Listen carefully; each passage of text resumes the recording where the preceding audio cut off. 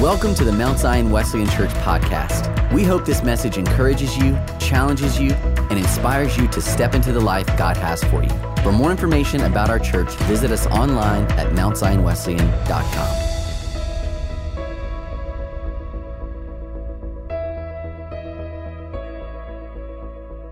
What a way to embrace Good Friday. I mean, it is freezing cold outside. It is dreary, and it is raining. What an appropriate Good Friday.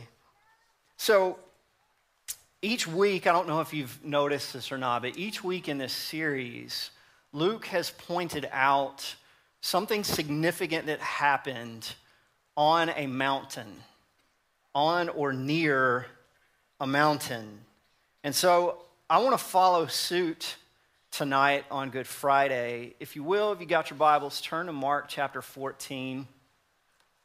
Bibles, phone, app, all that fun stuff. I want to look tonight in Mark chapter 14 at Jesus' final moments with his disciples as he prepares to endure the cross. Jesus and his disciples have just finished a Passover meal up in the upper room. And it says this in Mark 14, we're in verse 26. It says, when they had sung a hymn, they went out to the Mount of Olives, and Jesus said to them, you will all fall away. For it is written, I will strike the shepherd, and the sheep will be scattered. But after I'm raised up, I will go before you to Galilee. Peter said to him, even though they all fall away, I will not, in typical Peter fashion. And Jesus said to him, truly, I tell you, this very night, before the rooster crows twice, you will deny me 3 times. But Peter said emphatically, if I must die with you, I will not deny you. And then all the disciples said the same thing. Now that word fall away literally means to fall into a trap, to fall into some type of ensnaring. And figuratively, it's this concept of abandoning a belief system. So Jesus is saying, your belief system is getting ready to be shattered. You are going to fall into a trap. And Peter says, not me, Jesus. Other guys, that's fine, they can, but not me. Now, this quote that Jesus calls out about the shepherd comes from a prophetic word given by the prophet Isaiah almost 500 years before this encounter that Jesus has with his disciples, the very moment that they are finding themselves in. And it's in Zechariah chapter 13, if you want to look there. In chapter 13, verse 7, this is what it says. The prophet Isaiah is speaking the words of God to Israel, and he says in 13, verse 7, awake, O sword, against my shepherd, against the man who stands next to me, declares the Lord of hosts. Strike the shepherd, and the sheep will be scattered. Now, a few things to notice about this passage that I want us to kind of settle in on for a moment. Zechariah, as he's prophesying on behalf of God, he's speaking the words of God to the people of Israel. God calls this person who Jesus says is himself, God calls Jesus my shepherd. My shepherd. Awake, O sword, against my shepherd. And then reinforces Jesus' position by saying, the man who stands next to me. Literally, Jesus by God's side, he's saying, my shepherd, awaken the sword. And then it says, strike the shepherd, and the sheep will be scattered. Another thing to notice here is, catch this, it was God's purpose and plan that Jesus go to the cross. It was his purpose. It was his plan. Now, this is important to remember because we need to understand this concept that Jesus' death was not the enemy's idea. This wasn't Satan's tactic and his plan and he schemed this up. No, this is God saying, awake, O sword, against my shepherd. It wasn't the enemy's idea. This wasn't because of a political power. It wasn't about some sort of military exercise. It wasn't some sort of religious stunt that was taking place. No. Jesus' death on the cross was out of the mouth of God the Father. Now, Jesus entrusted himself to God. In 1 Peter 2:23, it says that when Jesus was abandoned, when he was betrayed, when he was reviled, it says he continued entrusting himself to God who judges justly. Jesus entrusted himself to God as a just judge, and he trusted God's judgment, who is worthy of being held as a judge, and Jesus took it to the furthest extent, being willing to die on a cross. Now, lastly, in Zechariah 13, it uses the imagery of a sword. It says, awake, O sword. Now, this imagery of a sword is employed as an offensive weapon. The sword literally symbolizes the word of God. He speaks it out. The sword is the word of God. That cross and Jesus going to it did not happen without God's say-so. But watch this. In Hebrews chapter 4, verses 12, it says, for the word of God is living and active, sharper than any two-edged sword, piercing to the division of soul and spirit, joint and marrow, and discerning the thoughts and intentions of the heart. No creation is hidden from his sight, but all are naked and exposed to the eyes of him to whom we must give an account. So catch this. This is God's word saying, strike Jesus down, scatter the shepherd, strike the shepherd down, scatter the sheep. So God's approval was on Jesus dying on the cross. Why? Why would God allow his son to encounter this? Because you see, Jesus was worthy of it. He was worthy of this moment. You see, humanity needed to be reconciled to God because of our sin and our brokenness. We're sinful people, and we needed to be reconciled, brought back into communion with God. But the thing is the amount of sin that exists in the world, the amount of brokenness, as deep as the well of sin is, there has to equally be a sacrifice worthy of the amount of sin and the amount of suffering and pain that exists in this world. And so Jesus was the only one that could take this. He was perfect and he was worthy. You see, he had to be the adequate sacrifice to pay the debt. So, watch this. Jump back with me to Mark chapter 14. In verse 32, it says this. They went to a place called Gethsemane. And he said to his disciples, sit here while I pray. And he took with him Peter and James and John and began to be greatly distressed and troubled. He said to them, My soul is very sorrowful, even to death. Remain here and watch." And going a little further, he fell on the ground and prayed that if it were possible, this hour might pass from him. He said, "Abba, Father," he prayed, "God, all things are possible for you. Remove this cup from me. Yet not what I will, but what you will." It says that he was sorrowful.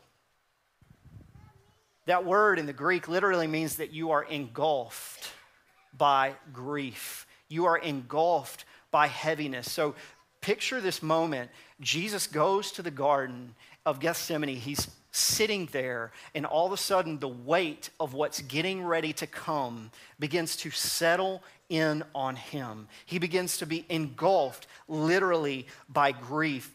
The pain that he is experiencing, he's literally telling his disciples that his soul is dying. It's killing him. He's grieving what is to come. Now, this is important because it shows Jesus' humanity. You see, Jesus didn't just go to the cross as some symbol. He wasn't God incarnate in such a way where he could just go hang up on the cross with no pain. This wasn't just an image. This was a human who was fully divine and fully human. He felt every pain. He felt every part of suffering, not just the physical flesh part of being nailed on the cross, but also the emotional pain. It says that he was engulfed to the point of death. Talk about grief for a moment. When you sin and willingly miss the mark, think about the shame that you feel when you do that, and then multiply it by all of humanity, the sin of every believer that has ever existed from the beginning of time until the end of time. And that was the weight that Jesus had to emotionally sit through before physically going to the cross. Talk about weight. But look at his prayer. He says, "Abba, Father." Now, I've been to Israel a few times, and one of the things that struck me when I went to Israel the first time is I noticed these little bitty kids running around saying, "Abba." Now, Abba means dad. In Hebrew, the term Abba is a kid's term. It literally means daddy. So all these little kids are running around going, "Abba, Abba, Abba." And I noticed that because I'm thinking biblical Hebrew, and I'm like, "Oh, God, is God around?" And no, it's them just running to their daddy. And in this moment, Jesus calls him daddy. He's in so much pain, it's as if he begins to revert almost to like a childhood moment where he's like, "Abba, Father, Daddy, Dad, seriously, I don't want to do this. Remove this cup of wrath that I'm getting ready to drink. I don't want to do this. Yet, not what I will, but what you will." Watch what happened. The word of God, Hebrews 4, that divides between soul and spirit, bone and marrow, discerning the intentions and thoughts and the heart of men. The word of God discerned Jesus' heart intention and his motivation, and God said he's worthy. He's worthy. The word of God exposed that. Jesus' whole self, his body, soul, and spirit, he was willing to submit to God to take on the sin and the judgment of humanity.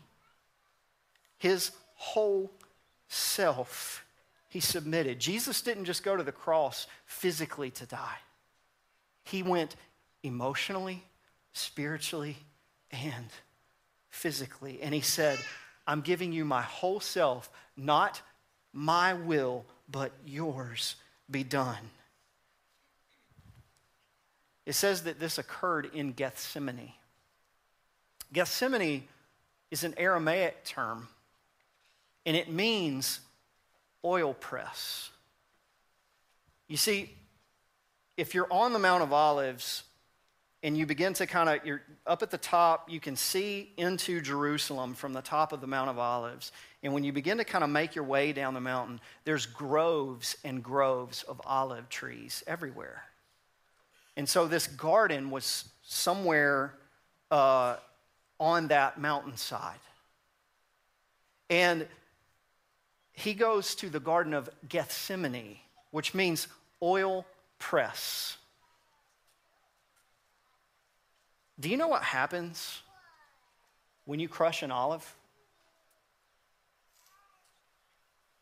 You get oil. Now, what's worth more, the olive or the oil that it produces? The oil. What does it cost? Ask the olive. It costs the olive everything. Do you get the picture? Jesus is in Gethsemane, the oil press. Did you know that in biblical times that an olive was crushed a total of 3 times in order to get the maximum amount of oil out of the olive? Don't you think it's interesting if you read on into this story, Jesus goes to his disciples 3 times and finds them asleep? Isn't it interesting? Each time an olive is crushed, it yields oil for various purposes.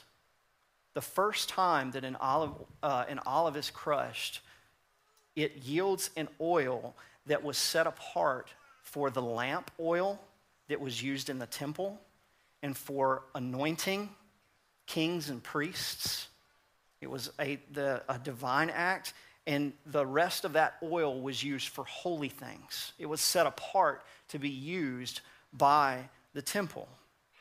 The second time, after they would crush this, the oil in this huge stone thing, they would run this big mill around it and it would crush the oil the first time. It was set apart for temple use. The second time that they would crush it, they would put all the leftovers in this big sack and they would use this lever and push it down. The second time that the olives are crushed was made for cooking and for medicine. Cooking and medicine. The third time that an olive would be crushed, which was like the very least amount that they could get out of it, but it's like getting everything, the seed, everything that the oil had to offer, they would mix that oil with lye and make soap. I think that's interesting, considering that Jesus, oil for the holy things, for the temple, oil for medicine and for food, and oil for cleansing. I mean, come on. You can't make this stuff up. It's crazy. Back in Bible times, olive oil is what was used to anoint kings to rule. It was a sign of their divine appointment that God was ordaining them, used to anoint, and that was olive oil that was used. And it was also used to anoint priests for their cleansing into their service unto God. You see, the oil press, or Gethsemane, represents Jesus submitting to becoming that for us. You see, friends, a lot of the focus of this day goes into the cross, and rightfully so. It should. However, I believe that Gethsemane was actually the place where Jesus was crushed. When he sat in that garden and said, "Not my will, but yours be done." That, my friends, is where the crushing took place. His body hanging on a tree was simply a symbol of the fact that he had already given up his will into the hands of God, and he was willing to suffer all of the emotional pain and the physical pain on the cross. The emotional grief that Jesus went through in the Garden of Gethsemane was so intense that Luke, in his gospel, says that he sweat like drops of blood. Catch this. That blood of Jesus literally became the anointing oil in which our lives get baptized in for our healing. As Jason said earlier, Isaiah 53:5, by his wounds, body, soul, and spirit, by his wounds we have been healed. We are anointed, as Peter says, to become a royal priesthood. We are anointed to inhabit the space of a royal priesthood on this earth because of what Jesus did on the cross. But catch this. This is nuts. Jesus wasn't the only one that got crushed in Gethsemane. Look at verse 37 in Mark 14 with me. It says this. And Jesus came and found them, meaning his disciples, sleeping. And he said to Peter, Simon, are you asleep? What did Peter just say? Literally like 10 minutes ago. I'm with you, Jesus. Even if they all fall away, I'm in, Jesus. I'm going to be willing to go to death for you, Jesus. And Jesus comes back and finds him. Could you not watch an hour with me? And then he tells the disciples, watch and pray that you may not enter into temptation. The spirit is indeed willing, but the flesh is weak. Now, I don't know if you've picked up on this yet or not, because I haven't taught here very much yet. But when I say something that I want people to pay attention to, I say, watch this. Or I say, catch this, to kind of trigger some attention moments. I say, watch this. See, the thing is I got it from Jesus. He says, watch and pray. So don't judge me if I say that too much. Jesus calls them to watch and pray. Watch means to stay vigilant. Now, staying awake is implied when you watch, but Jesus isn't telling them simply to stay awake. He's saying there is something happening in the spirit realm that I need you to pay attention to. Be vigilant. Not just stay awake in the natural, but stay awake in the spirit. Watch and pray. The word pray literally means, in the Greek, to exchange your desires. So catch what's happening, okay? When we pray, we go before God and we say, hey, God, here's my thoughts, my feelings. This is what I've got going on right now, my life, my experiences. Here it is, God. And I'm giving it to you to exchange it for your thoughts, your feelings, your desires. What did Jesus say when he taught them to pray? He said, your kingdom come, your will be done on earth as it is in heaven. That's what prayer is. It's a transaction that happens from heaven to earth. We're taking our earthly, fleshly desires and we say, God, here is what I want. Now I want to exchange that for what you want. Jesus tells his disciples to watch and pray. What did he just do? See, this is the crazy part. Jesus modeled both of these for the disciples. He was awake, physically and spiritually, and he was praying, not my will, but yours be done. God, I don't want to do this. What I see coming down the way in the spirit, what I know I'm getting ready to experience, this death on the cross, I don't want to do. However, not my will, but yours be done. Jesus modeled this for the disciples, yet they totally missed it. Now, Why did Jesus tell them to do this? I want to give you a hint. It wasn't because he needed help. He says, watch and pray that you may not enter into temptation.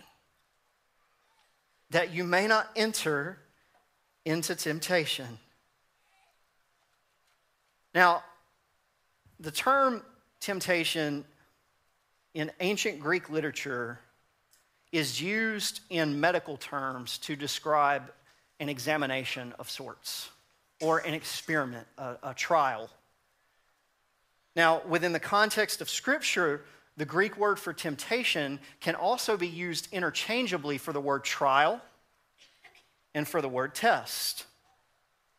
The only way that you know the difference is by context. So when you see temptation, trial, and test, context determines what that is. Jesus said, watch and pray that you may not enter into temptation. See, catch this. A temptation is designed for you to fail, while a test is designed for you to pass. Temptations designed to fail, tests designed to pass. This is the crazy part. You get to choose which one it is. Did you notice that Jesus said, watch and pray that you may not enter into temptation? He's putting the ball in the disciples' court. Meaning, we get to choose whether we are going through a test or a temptation. That night in Gethsemane,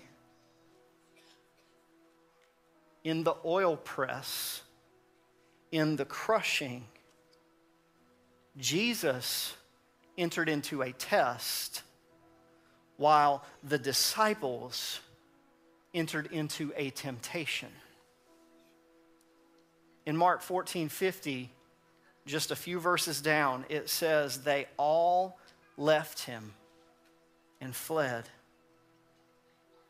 What was the difference? Watching and praying. Jesus was watching and praying, and the disciples were sleeping through it. And then when the moment came, when Jesus said, arise, the hour has come, they missed it. And so they entered into a temptation, into a crisis of belief where Peter denied Jesus 3 times because he wasn't ready for what was coming. Jesus says, watch and pray.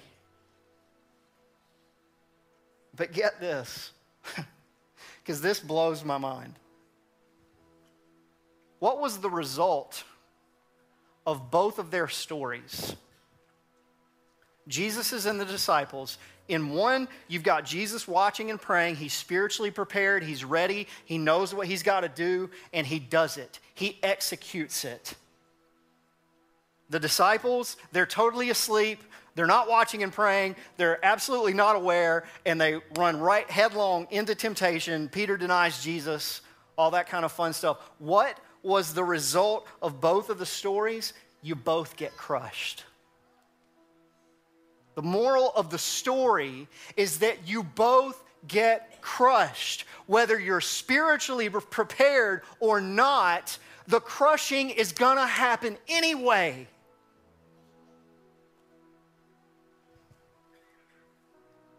How many of you have ever been crushed by life and you didn't see it coming? Jesus says, watch and pray. Do you want to not enter into temptation? I'll tell you how. It's not another internet filter. It's not another accountability partner.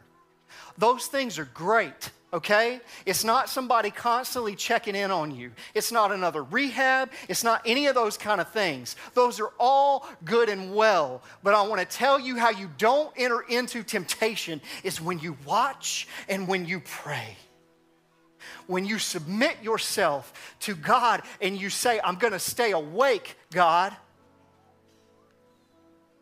I want to be aware of what's happening in the Spirit so I know what you're doing in my life and in my family. And I'm going to pray while it's happening, because when I start to see what's coming, I'm going to pray, God, not my will, not what I want to do, not what my flesh wants to do, but your will be done. You see, the thing is about life is regardless of whether you're ready or not, crushing is coming. You're going to get crushed. So why does it matter? Why does it matter what we do? The reason why it matters is because this is about eternal value. This is about the glory of God. This is about God honoring his people and his children. In 1 Peter chapter 2, verse 20 and 21, it says this, listen, for what credit is it if when you sin and are beaten for it, you endure? When you sin and are beaten for it, you endure. But if when you do good and suffer for it, you endure, this is a gracious thing in the sight of God. For to this you have been called, because Christ also suffered for you, leaving you an example that you might follow. You see, Peter's saying, if you endure under sinful circumstances, there's no credit in the kingdom. There's no value for that. So I want to encourage you tonight, if you're in the middle of a crushing season, if you're not, guess what? Newsflash, one's coming. It might not be tomorrow, it might not be next week, but we all get crushed. If I had time, I would tell you multiple stories of crushings that me and my family have been a part of. But I want to leave you with this encouragement. Let your crushings be for a kingdom purpose. Let your crushings be for a purpose. Guys, God made us in his image. We're designed to be glory-carrying sons and daughters. That's the point. We are made to obtain and reflect the glory of God for his honor in this life. And he's calling us to model the example that Jesus set for us by watching and praying and being vigilant for when the crushings come, because they will. We can model the kingdom. We can model what Jesus did for us. It's all for the glory of the Lord. Don't let the enemy steal an opportunity to bring God glory in your life. Don't miss it, because crushings are coming. Let's pray. Father, you're good. In the crushings, they hurt. But crushings don't make you any less good. So, Father, I pray in the name of Jesus Christ and by the empowering of the Holy Spirit that Mount Zion and that everyone within the sound of my voice, Lord, would be willing to submit themselves to a stripping season. That we would literally be willing to commit ourselves, body, soul, and spirit, to say, God, I'm all in.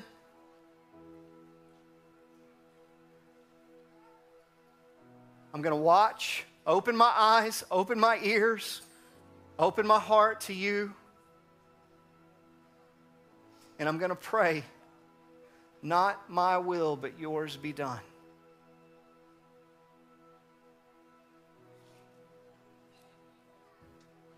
The crushing is for an anointing.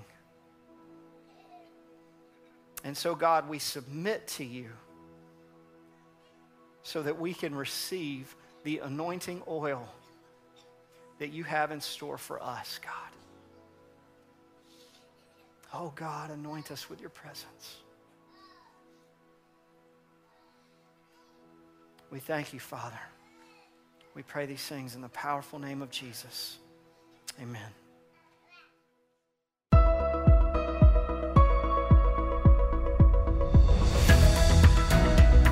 Thanks for listening to the Mount Zion Wesleyan Church podcast. We hope this message has inspired you to take a next step in your walk with Jesus. For more messages or to watch our full worship gathering on demand, visit us online at mountzionwesleyan.com.